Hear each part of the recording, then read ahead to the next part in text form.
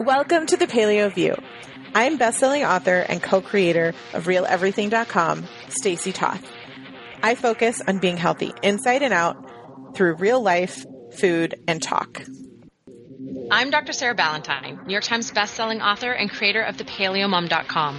I'm passionate about improving scientific literacy around public health topics. I like hashtags and bone broth. And I'm just a super nerd.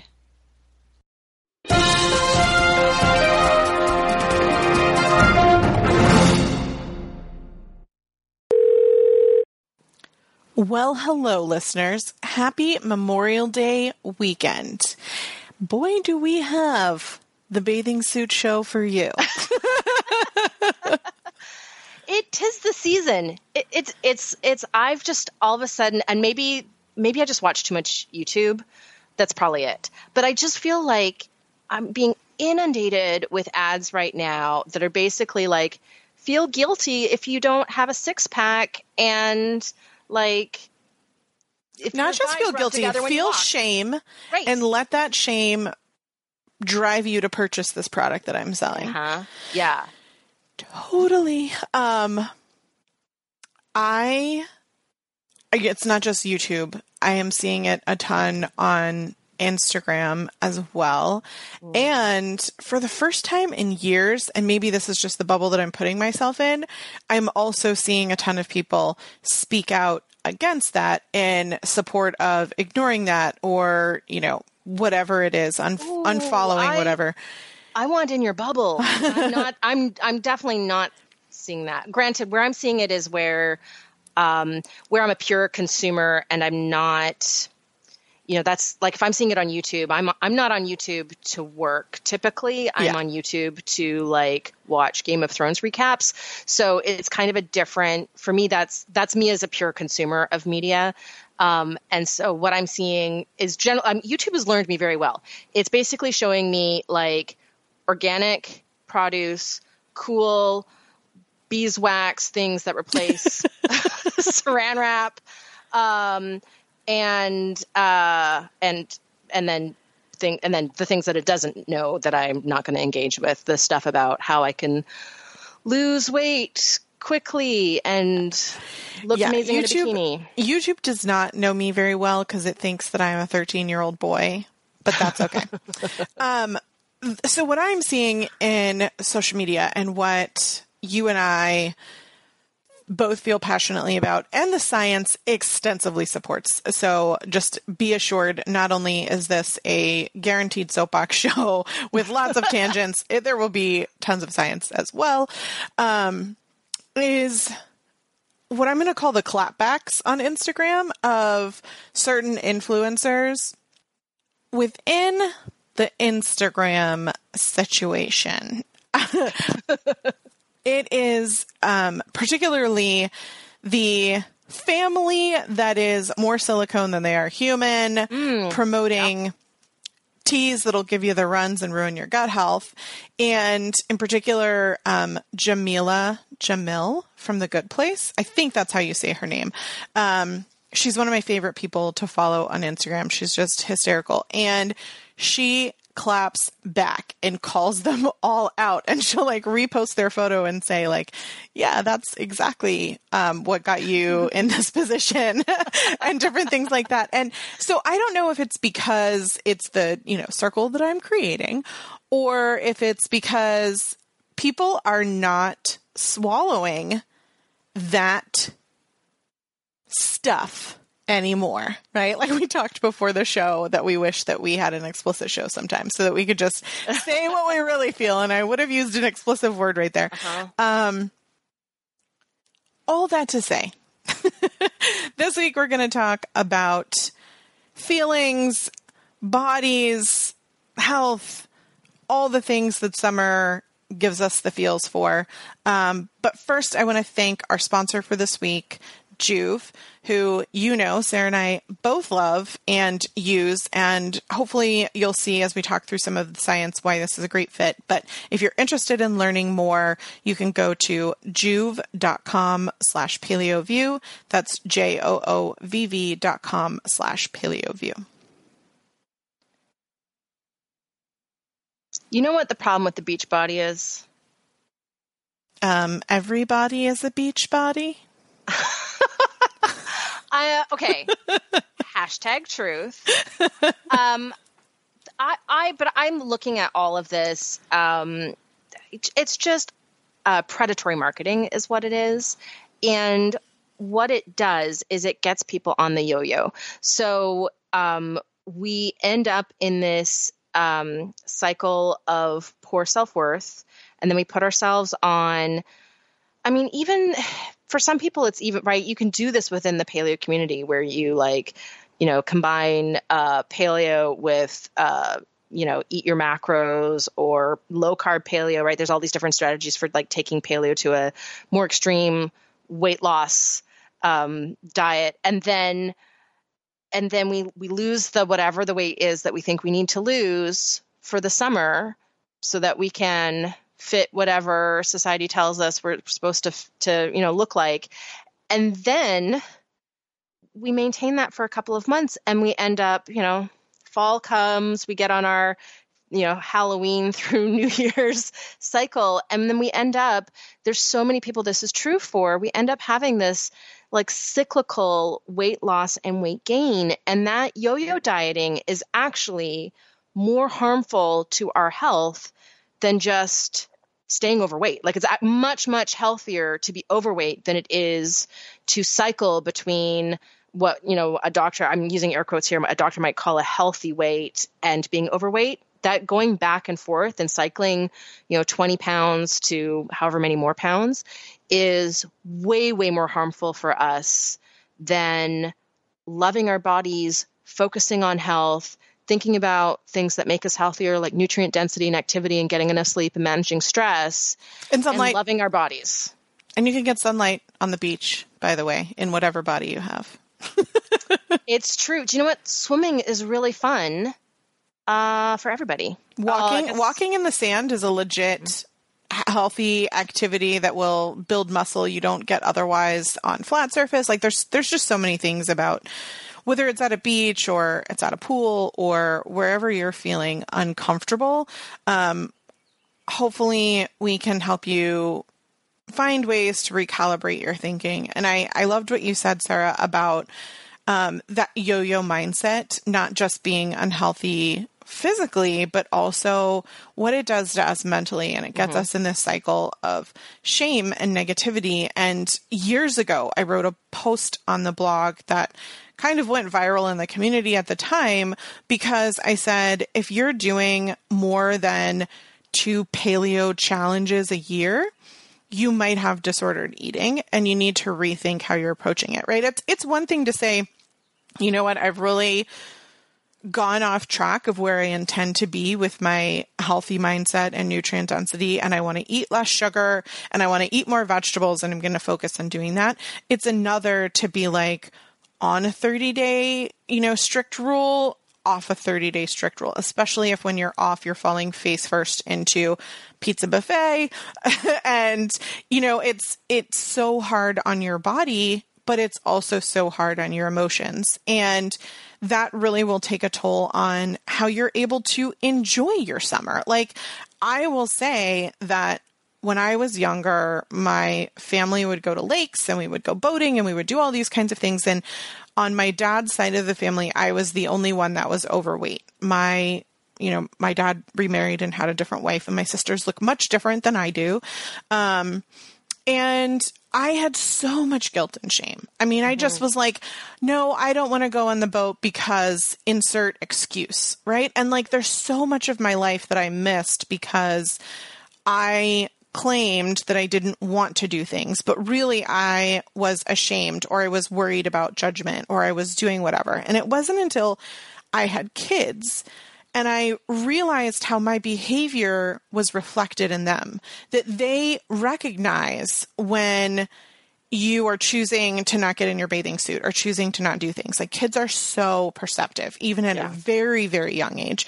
And I was like, you know what? I want them to feel comfortable and happy no matter what they look like. And if I'm choosing to behave this way, how can I want that for them? And so part of it was just saying, I'm going to get over it. Like, I don't feel that way yet, but if I just do the activity, maybe I'll get there. And I did. And it got to a point now where, we go to the lake and I jump off the dock with them and I do whatever. And I don't care what's jiggling and flapping in the wind.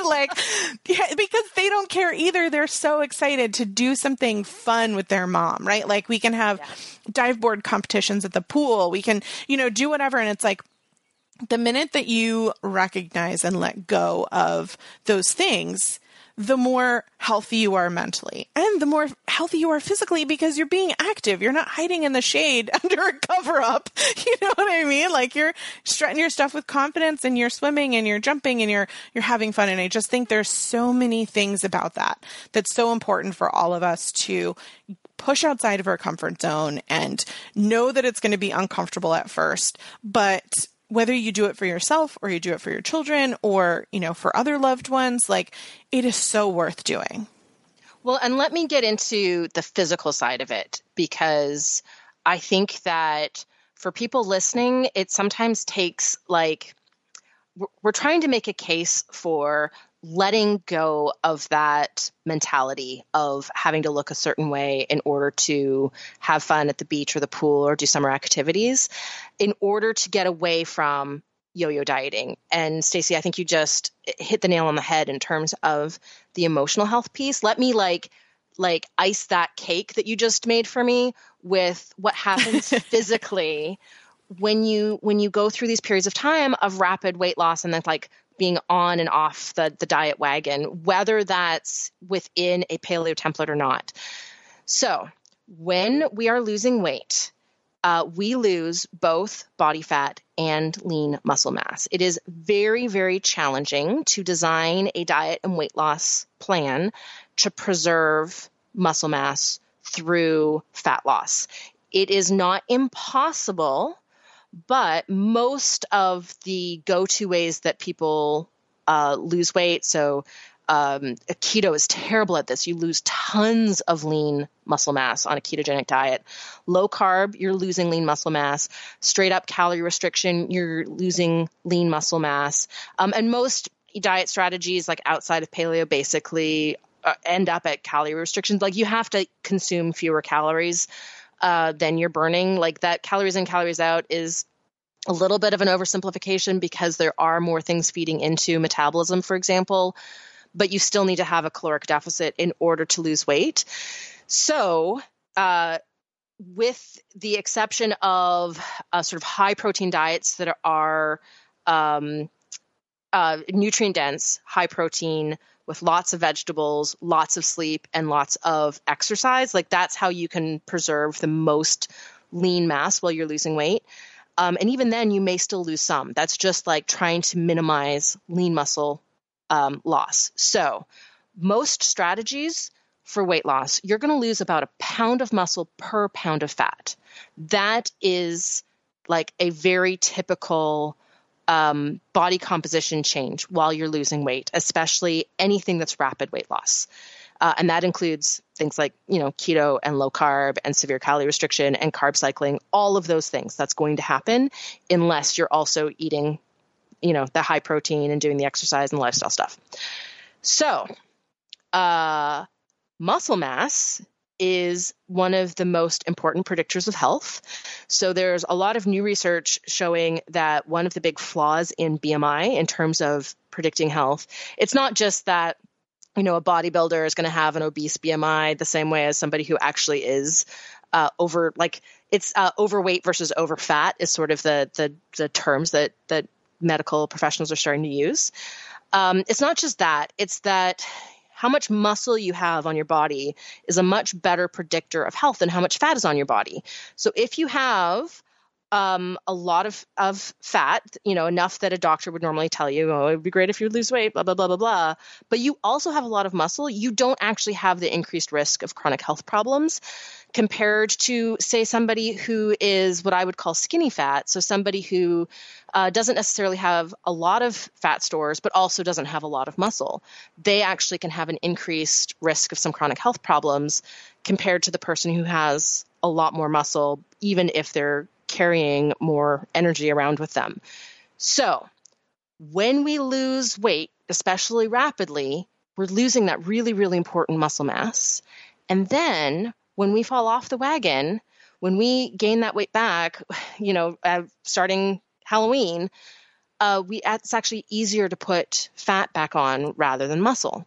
Even if you're active, if you are in a bulk, we're going to call this a bulking stage, right? Like this is what bodybuilders do, unless again, you're eating tons of protein and working out, more of the weight that you put back on is going to be fat. And what happens in these different cycles is body composition changes. And there's a lot of science looking at people who've gone through multiple weight loss and weight gain cycles, aka the yo-yo, and showing that over time, as they hit, say let's say somebody, alternates between, let's say 150 and 180 pounds. I'm just grabbing those numbers out of the air. Every time they come back to 180 pounds in February, let's say, every cycle at 180 pounds, they actually have higher percent body fat. Because every time they lose weight, they're losing some lean mass. And every time they gain the weight back, they're not putting on all of that lean mass again. And what that does is cause a much greater increase in risk for type 2 diabetes, cardiovascular disease, and non-alcoholic fatty liver disease than just having stayed at 180 pounds that whole time. And so I think it's really important to, emphasize that there are ways to lose weight in a healthy way. But I think this whole equation is much more about focusing on the health part rather than the weight part, and really avoiding that getting sucked into that mentality of having to look a certain way so that we sacrifice health in order to be a certain weight. Because that's what yo-yo dieting is. Even at the 10, 15 pound cycle level, it is gradually shifting body composition over the cycles towards one that increases risk of chronic disease. It's sacrificing health for weight. And that to me is not a good trade. I am just so in love with everything you just said, and I want you to physically drop the mic. I'm looking at a table and a graph that you included in our notes that I'm hoping we can put in the show notes for people.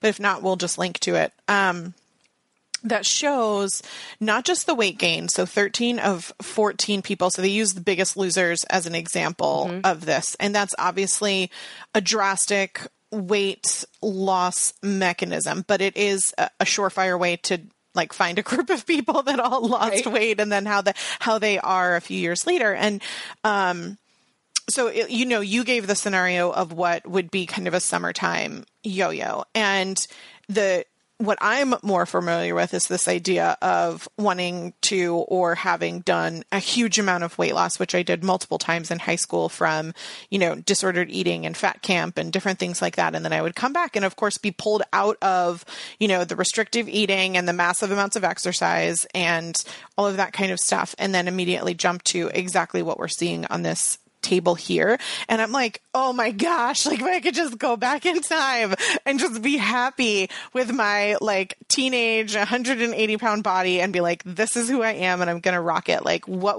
How would my hormones and my metabolism and things be? Because I'm looking at this chart, and 13 of the 14 contestants regained the weight in the 6 years, and 4 of them are heavier now than before the competition. And nearly all of the contestants, I'm assuming 13 of the 14, because that's the number of people who regained the weight, all have slower metabolisms today than they did 6 years ago, i.e. before they lost the weight, and burn fewer calories than expected.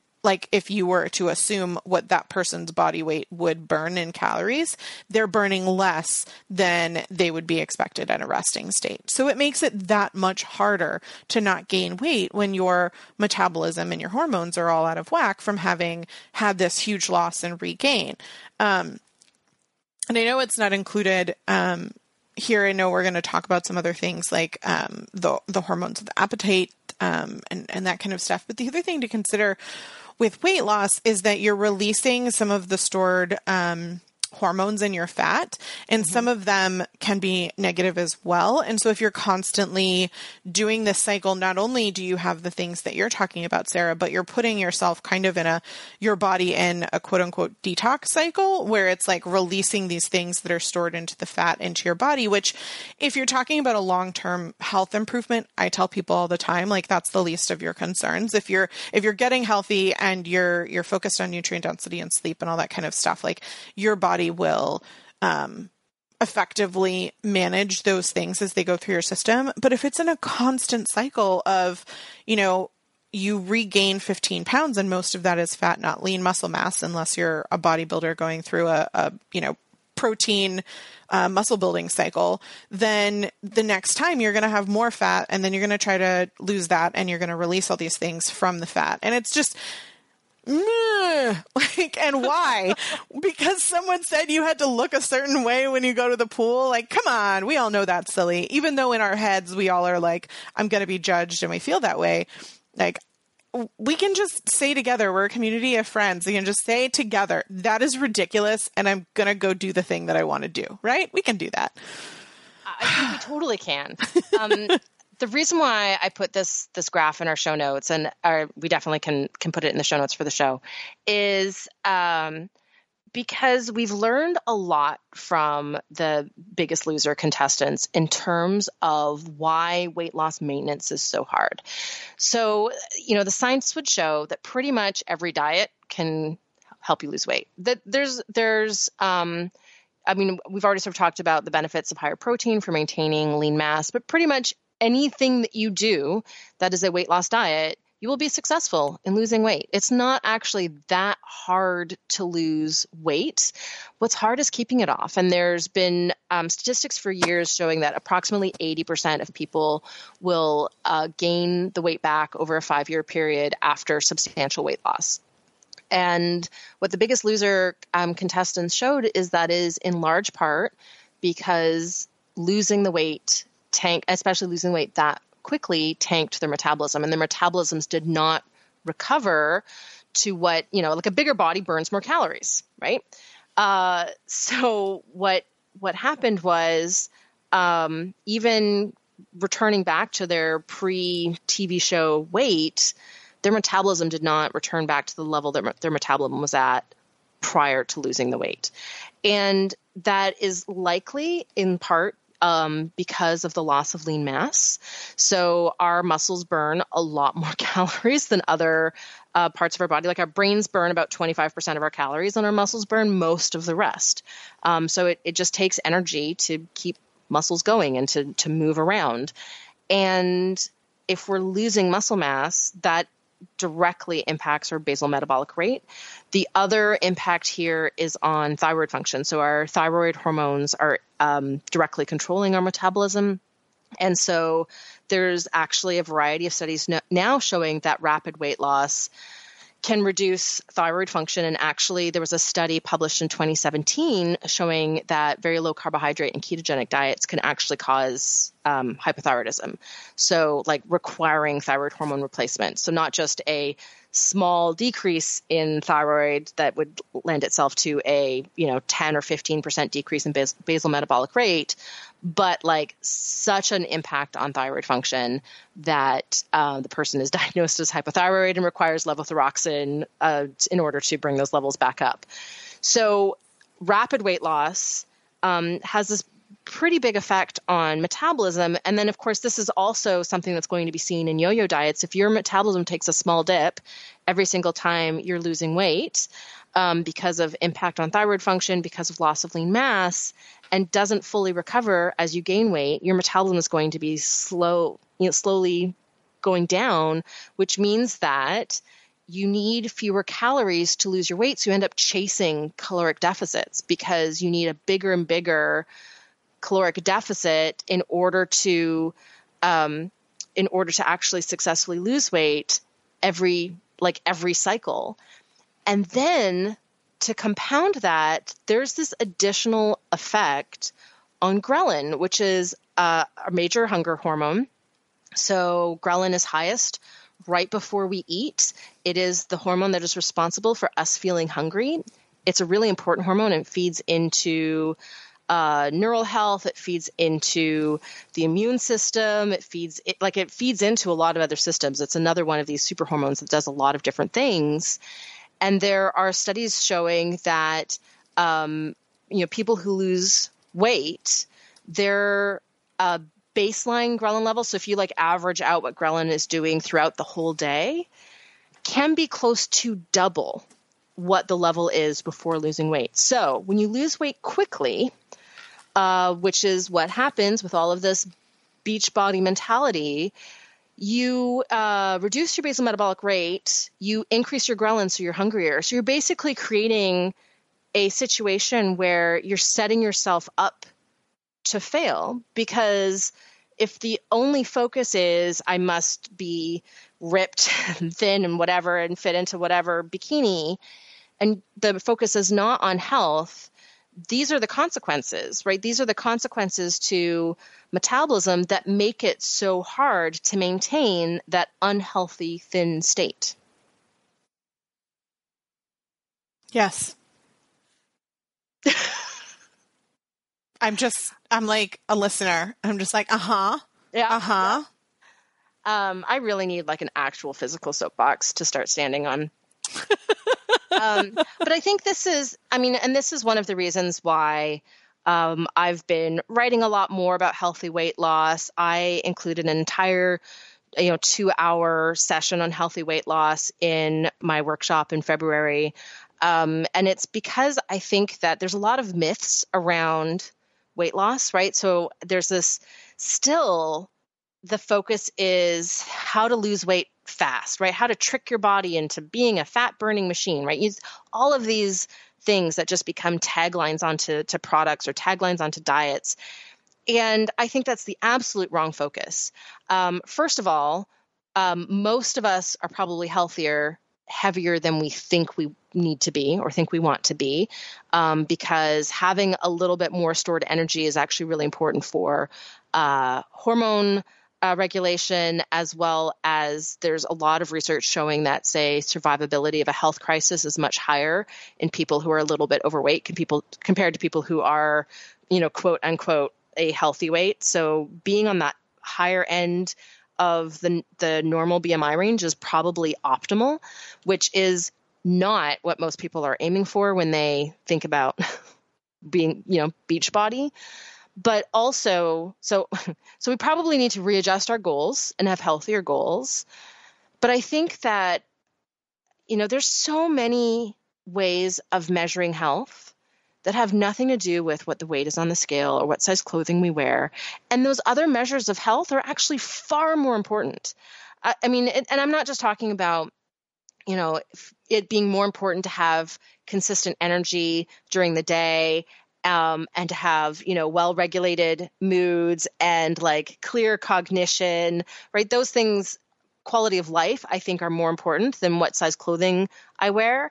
But in things that you can measure in terms of a test, right? So looking at hormones, looking at insulin sensitivity, looking at inflammation, looking at body composition, those things are really good predictors of chronic disease risk and health. And they're much better predictors than what the actual number is on a scale. And I think that we get in this cycle where we evaluate health based on a comparison between us and the cover of Sports Illustrated. And I that is absolutely not a picture of health. And, up until only really, the last century, that wasn't even the picture of beauty. And now we're literally sacrificing our health to try to achieve this really misguided, ideal. And I think it's far more important to focus on getting healthy in order to get thin rather than getting thin to get healthy. If I'm going to make the assumption, this was the hardest thing I had to learn in my own health journey, that the words thin and the word healthy don't actually have the same definition. They don't mean the same thing. That doesn't mean they can't go together. But if I'm going to choose one or the other, I'm going to choose healthy every single time. And it's also vice versa. There are people who are sick and who are losing weight and who don't want to. And that also doesn't mean that your body is not worthy of going out and enjoying a beach or a pool or whatever it is. Like, I just think that it's such this like judgment and shame of, like you said, anything other than the perfect ideal. I want to take a moment though to point your attention to something that you're probably not aware of. Because again, this is the bubble that I've created for myself on social media, but this year's swimsuit issue actually has all body types. It has women in burqa bathing suits. It has plus size women. It has a full range of all bodies are beach bodies concept. And I just want to applaud the swimsuit issue for doing that, and Sports Illustrated for showing not just that all things are beautiful, but that there isn't this perfect ideal that needs to be had for this concept and this magazine that they've been doing for a really long time. So because you mentioned them, I called them out. I know. I just wanted to be like, but this month I'm really supporting them. I did not know that. I'm super impressed. I think that's a much healthier conversation for us to be having as a society. I think that, one of the things that we've seen, over the last 50, 60 years is we've seen dietary guidelines be very, very focused on achieving low cardiovascular disease risk factors and, basically thinness, right? Different than healthiness. And as those obviously, poorly designed dietary guidelines have really failed in terms of achieving those goals. The conversation has gone, much more and more extreme. It's part of why all of these different fad weight loss diets have had space to grow cult-like followings. It's why there's so much shame associated with struggling to maintain a lower body weight. And I think that, step one of correcting this path that we're on as a society is redefining the conversation, redefining those goals, right? The goal of lowering cardiovascular disease risk, I think we can maintain that one, but the goal of thinness needs to be switched around to the goal of health, and defining that in a way that's not just BMI and the number on the scale, which is frankly how most people in Western countries would define health. If you ask, right, the average, person on the street, what would make you healthier? Probably 9 out of 10 of them are going to say, well, I just need to lose 10 pounds, or I just need to lose 30 pounds, whatever it is. And that's almost certainly not actually the answer. Probably most of those people, what would make you healthier would be getting more sleep, would be eating more vegetables, would be exercising more. That's probably like the 1 in 10 is the other answer is, oh, I need to exercise more, right? I think that defining health in terms of how we feel, our energy levels, the easy markers in our blood to measure, defining health in terms of mood and how we handle stress. I mean, those things are really good indicators of inflammation, of hormone regulation, of mental health, which does translate to physical health. And I think we can, if we can shift that goal and that focus away from having a certain clothing size or a certain weight on the scale, I think we're going to go a long ways towards also fixing a lot of the bad information out there in terms of what the best diet practices are. Yes.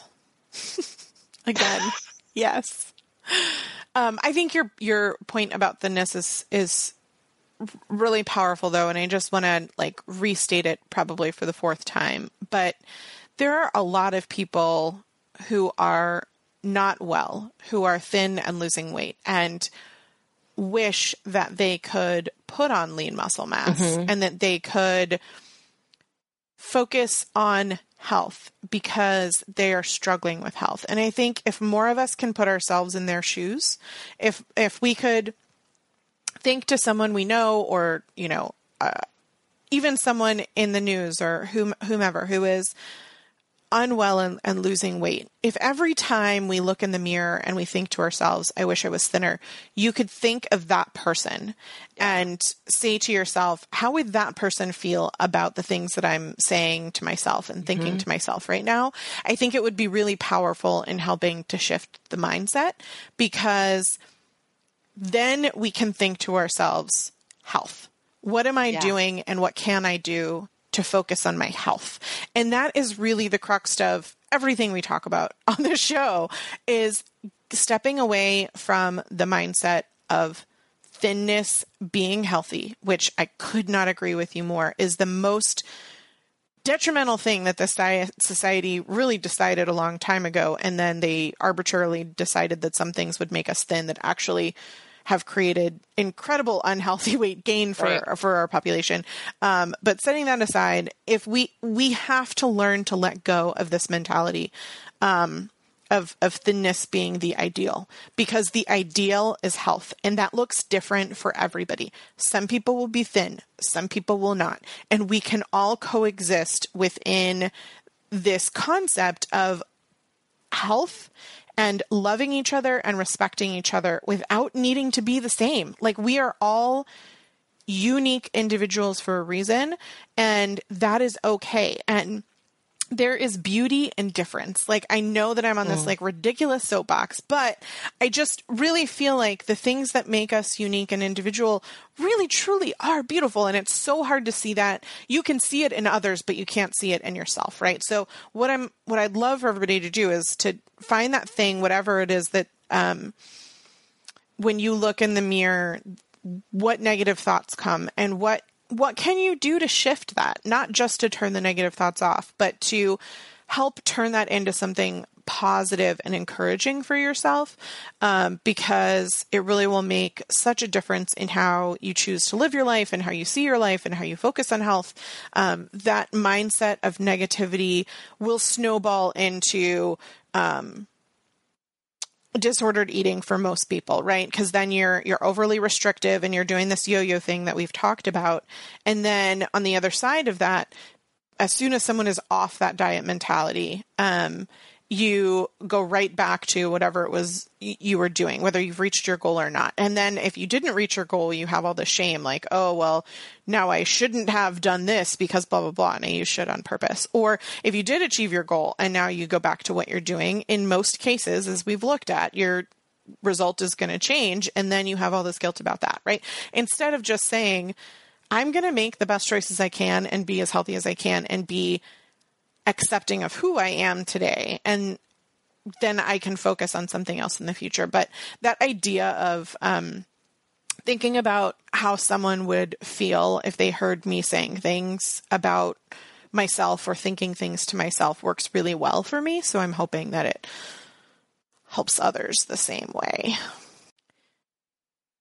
The last thing I want to mention is this idea of like, all bodies are swimsuit bodies, all bodies are bikini bodies, can sometimes be taken a little too far. And I just, not that it's taken too far to the extreme of not doing what you want to do, but in this weird bubble that I've talked about, I've created, I've also seen that there are so many people who feel pressured to then wear a bikini to prove that anybody has a bikini body and blah, blah, blah. Like, I genuinely 100% just want to encourage you to do what you are truly comfortable in. And that might mean stepping outside your comfort zone to be in a bathing suit and going off the diving board with your kids when they ask, or whatever it is. But if you would feel more comfortable doing that in not a bikini, by all means, don't feel like society is pressuring you to do that. And, I paddleboard in the summer. I am more comfortable in a fuller paddleboard bathing suit. Like, I'm bending over and my butt's in the air, and it's just like, no, I prefer a little skirt. Thanks. Like, and that's not because I'm, feeling shame. It's because that's what I'm more comfortable in. So I just want to encourage everyone, as we kind of wrap up the show and have had all of these tangents and all of that kind of stuff, that there is a difference between, getting outside your comfort zone and loving yourself and respecting yourself, and pushing yourself to feel uncomfortable, because that's not going to help you feel any better. Yeah, it's I don't think the fake it till you make it mentality works. It doesn't work for me for body image. I would feel much better wearing something that I know is flattering. And I gravitate towards more modest, maybe this is just my age, but more modest, even like tank tops. Like that's what I feel more comfortable in. But I also, that's what I feel more, just I feel pretty. Like it's just something that resonates with me. There's something about my personality that's what I would rather wear. And I don't feel comfortable, showing my whole, back, even though I have a beautiful back and it's really muscular. But to me, that's when I'm out in public, I don't know, I feel a little mutton dressed as lambsy maybe, but I just love everything about what you just said. It's like finding the thing that makes you feel beautiful. You owned and accepted that you have a beautiful muscular back and you don't want to show it off. Like this is just, I'm just so in love with your mental state right now, Sarah. I'm giving you a virtual hug and you know how much I don't give those out. But I think we need to give all of our listeners a virtual hug this week, because I think we've challenged a lot of emotions this week, because even when you feel like you're doing all of the healthy things right, it's really hard to see all of that propaganda where we started the show and not second guess yourself. And so that's really the whole point of this show, is to say, like, don't shut it off. Find Stacey's bubble, because Stacey's bubble sounds great. I am going to join that bubble. I would be, you're welcome to go to my Instagram and look at the people that I'm following. Just that's my bubble. Yep. That's my plan. And really, focus on the most important thing, which is honoring yourself and respecting yourself enough to make the healthy choice, not the societal pressure choice. Mic drop. Yeah, I really love that. You know what else I love? I love Joovv, our sponsor for this week's episode. I was like, where are you going with this? So I'm going to let you talk about Joovv. Before you jump into the science, though, I want to ask a listener question that has been asked of me several times, and I feel like I'm not answering it as adequately as you could. The new Joovv Go, the smaller, lower price point, good entry model for people to start with. Can you explain best use and efficiency of that? Because I think people want to start and it's an affordable way to do it, but they want to see results, right?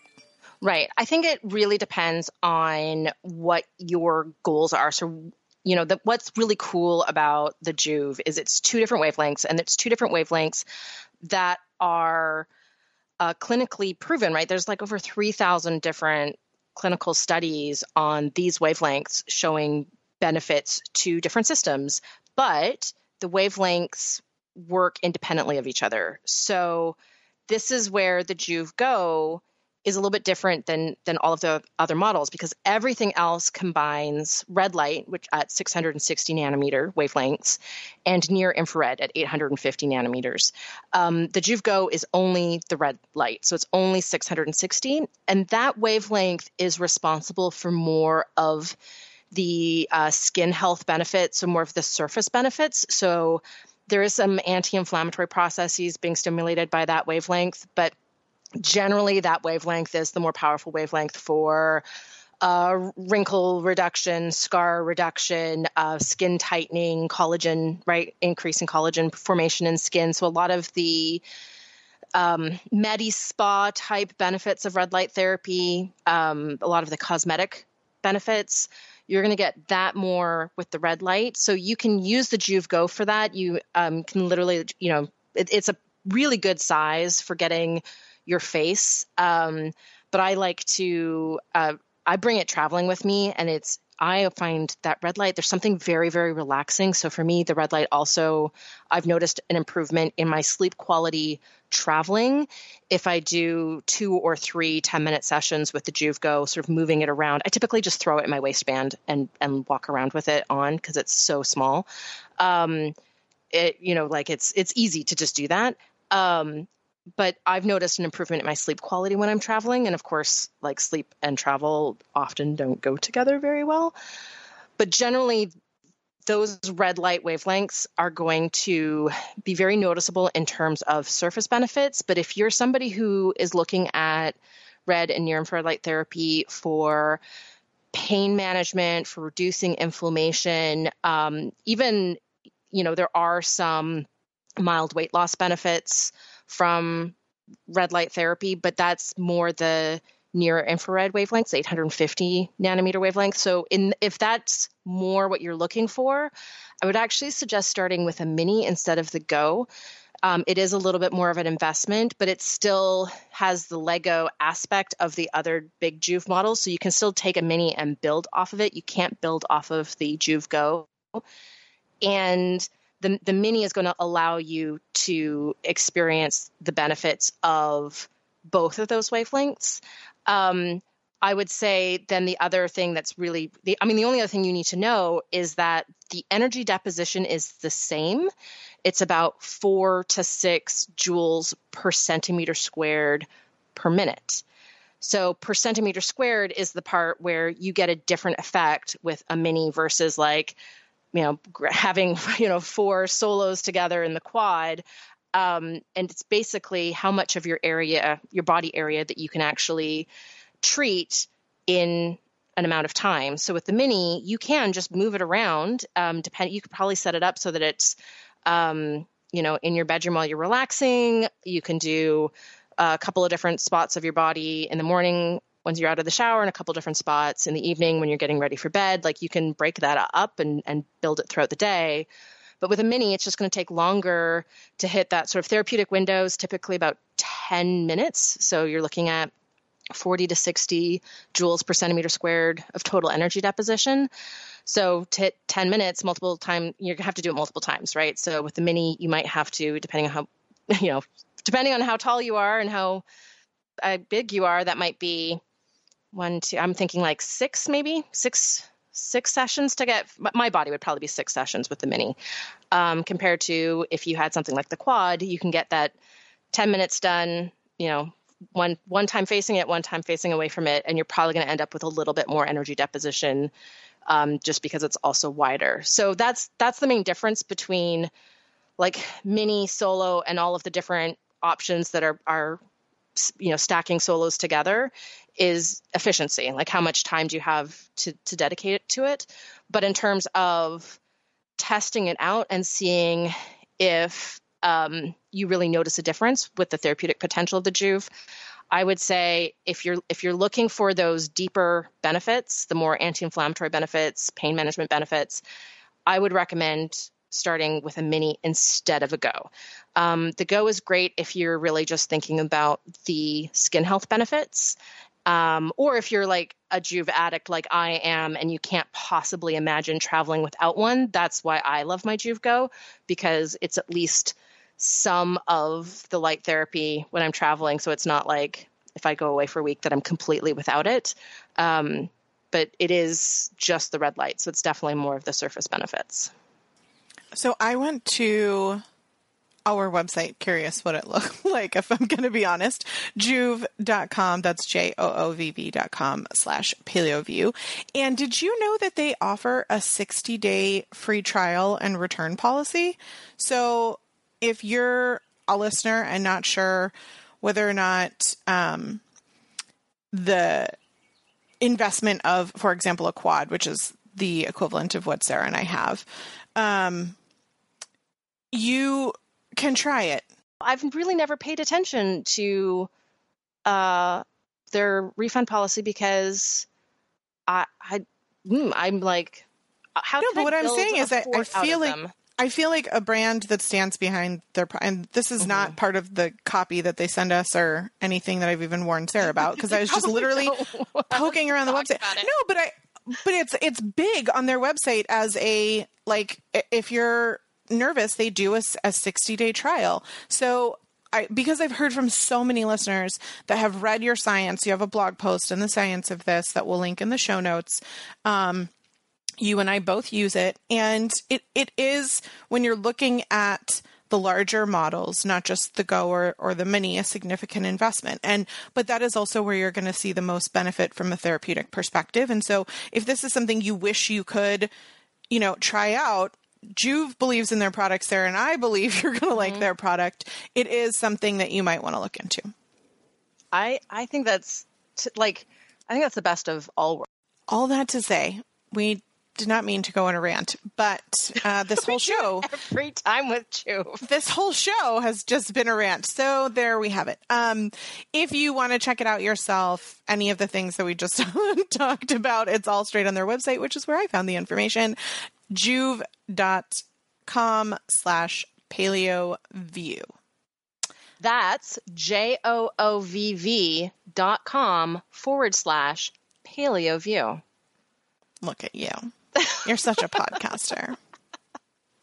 It's like we've been doing this for a while. Thank you so much for listening this week. We hope that it inspires you to have a wonderful Memorial Day weekend and let go of all the stuff and just enjoy spending time with your family, if that's what you're doing, or, however you are spending the weekend, as well as if you're listening to this 2 years later. Again, I'm sorry. We hope that you have a wonderful holiday weekend, and we will, of course, be back again next week.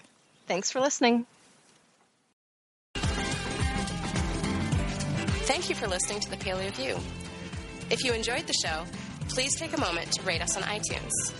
You can also support us by shopping for our favorite paleo products on the sidebars of our individual websites or by donating through PayPal. Why can't you search on the people you're following? I don't know. I also had the Instagram changed again. I was like, it looks different. I'm too old for you to keep changing how you look.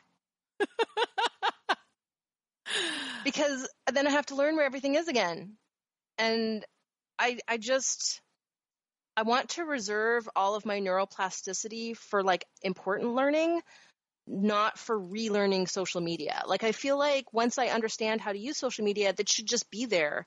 But if it changes every 6 months, then I'm wasting all my valuable learning brain energy on a thing that I should already know. And instead I could be learning cool things like vector calculus. Yep. That's what you would have been spending your time on. It's one of those, the hobbies that you don't make time for, but you keep telling yourself someday I'm going to come back to it. Even when I went to grad school, I loved doing math so much. I used to just solve systems of differential equations just for fun to relax in the evenings. And I did that it was it petered out over the first 2 years of grad school. And then I sort of stopped doing it. But it was one of those things that I always wanted to go back and reteach myself advanced calculus, because it was something I always found really soothing. And so it's on my retirement hobby list, along with gardening and rock climbing. I also am afraid of heights, so I don't know why rock climbing is on my to-do in retirement list. I just want... Also, you do understand when you're retired, your bones are eh. My bones are going to be super great because I'm looking after myself. Okay. All right, I'm ready. Maybe I'll retire early. I'm just saying that those are my 3 things: gardening, rock climbing, and vector calculus. No foreign languages. Ooh, I would love to get my French back fluent again, rather than as stilted as I try to reach back into the dusty old memory for words. Yeah. Okay. 4 new hobbies for retirement. Seeking the truth never gets old. Introducing June's Journey, the free-to-play mobile game that will immerse you in a thrilling murder mystery. Join June Parker as she uncovers hidden objects and clues to solve her sister's death in a beautifully illustrated world set in the Roaring '20s. With new chapters added every week, the excitement never ends. Download June's Journey now on your Android or iOS device, or play on PC through Facebook Games.